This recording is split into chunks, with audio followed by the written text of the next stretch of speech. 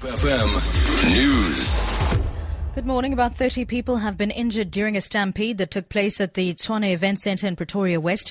It appears scores of churchgoers have overpowered security guards to gain entrance when the gates were opened. Hundreds of ECG church congregants have been queuing outside the premises since midnight. Tshwane Emergency Services spokesperson Johan Pieterse says the injured have been taken to various hospitals with bruises and fracture injuries. Metro Police and police are on scene. The gates of the church service was closed and the people tried to get in before they opened the gates. So there was some patients, in total plus minus 30. Slightly injured, there is no critical injuries. They've been taken to our hospitals by private ambulance and our ambulances. To Steve Biko and Kalafong. Minister of Small Business Development Lindiwe Zulu says the media needs to refrain from the constant negative narrative of the ANC. Speaking on the last day of the party's General Council in Midrand, Johannesburg this morning, Zulu called for a more positive and fair approach from the media reporting about the ANC. We do believe in media freedom. We do believe in the constitution that protects everybody.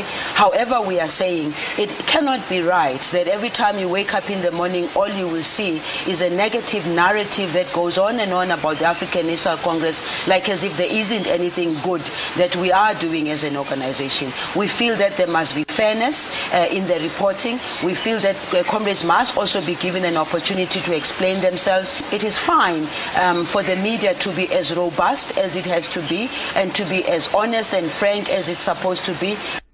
South Africa, as a major user of coal which produces carbon emissions, will be carefully watching the United Nations Climate Change Conference in Paris, France in December. A new international agreement in reducing carbon emissions is expected. Under the 1992 Kyoto Protocol, South Africa pledged to reduce its total emissions by 34% by 2020 and a further 42% by 2025. Mkhuthazi Steleki is from the Department of Environmental Affairs. The agreement has to be concluded to chart the way for the post-2020 period because the current regime under which we negotiate, which is the Kyoto Protocol, will be coming to an end. And the Kyoto Protocol, by its nature, it's binding mostly to developed countries, whilst it's less binding to developing countries because as developing countries, including South Africa, will need to be provided with support so that we can be able to implement the programs that will assist in dealing with climate change challenge. And finally, the Pentagon is to pay compensation for those killed and injured in a U.S. airstrike on the medical charity organization Doctors Without Borders Hospital in northern Afghanistan.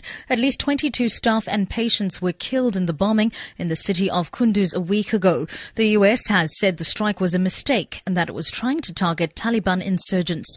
MSF has called the attack a war crime and called for an international committee to investigate. Those injured in the strike and the families of those killed are eligible for condolence payments from the U.S.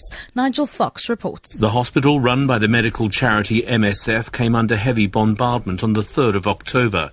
22 people were killed and dozens wounded. But MSF said it was still trying to trace more than 30 patients and staff who are unaccounted for. The Pentagon said it was important to address the consequences of what it called this tragic incident. It said condolence payments would be made for those killed and wounded, and it would also cover the costs of repairs to the hospital. For Good Hope FM News on the Full House, I'm Sibs Machiela.